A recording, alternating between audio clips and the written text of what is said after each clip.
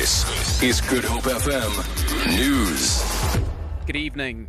Adriaan Strauss has been named as the brand new Springbok captain. The announcement was made by coach Allister Coetzee in Stellenboch. The hooker has been praised by the coach for his leadership skills. Coetzee says Strauss will be closely supported by stalwarts of Patrick Lambie and Tendai Mtwarira. Strauss is the 57th captain for the national rugby outfit, and the Boks take on Ireland in their 3-test series next month. They began their first training session for the season today. South Africa managed a narrow budget in its deficit by 12 billion rand in the latest financial year. According to the figures released by the Treasury, Pretoria recorded a budget deficit of 29 billion rand in April. This compares to a 41 billion rand gap over the same period in 2015 and 16.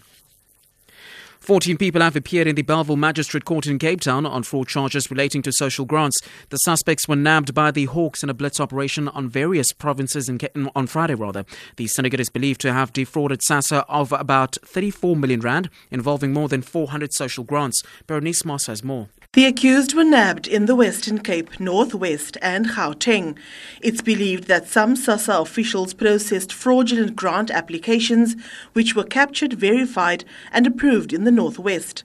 The same happened in the Western Cape, where electronic SASSA cards were issued.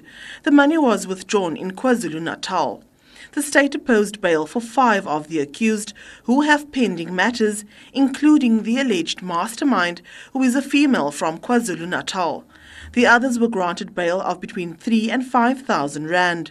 The cases were postponed to different dates depending on the availability of defence lawyers. Berenice Moss, SABC News, Cape Town. The state says it's ready to proceed with the sentencing procedures in the Zephany nurse kidnapping case in August. The matter was postponed today in the Western Cape High Court at the defence's request. A 51-year-old woman from Lavender Hill was found guilty of 3 charges, including kidnapping, fraud and contravening sections of the Children's Act. Nurse will take to the stand in aggravation of sentence.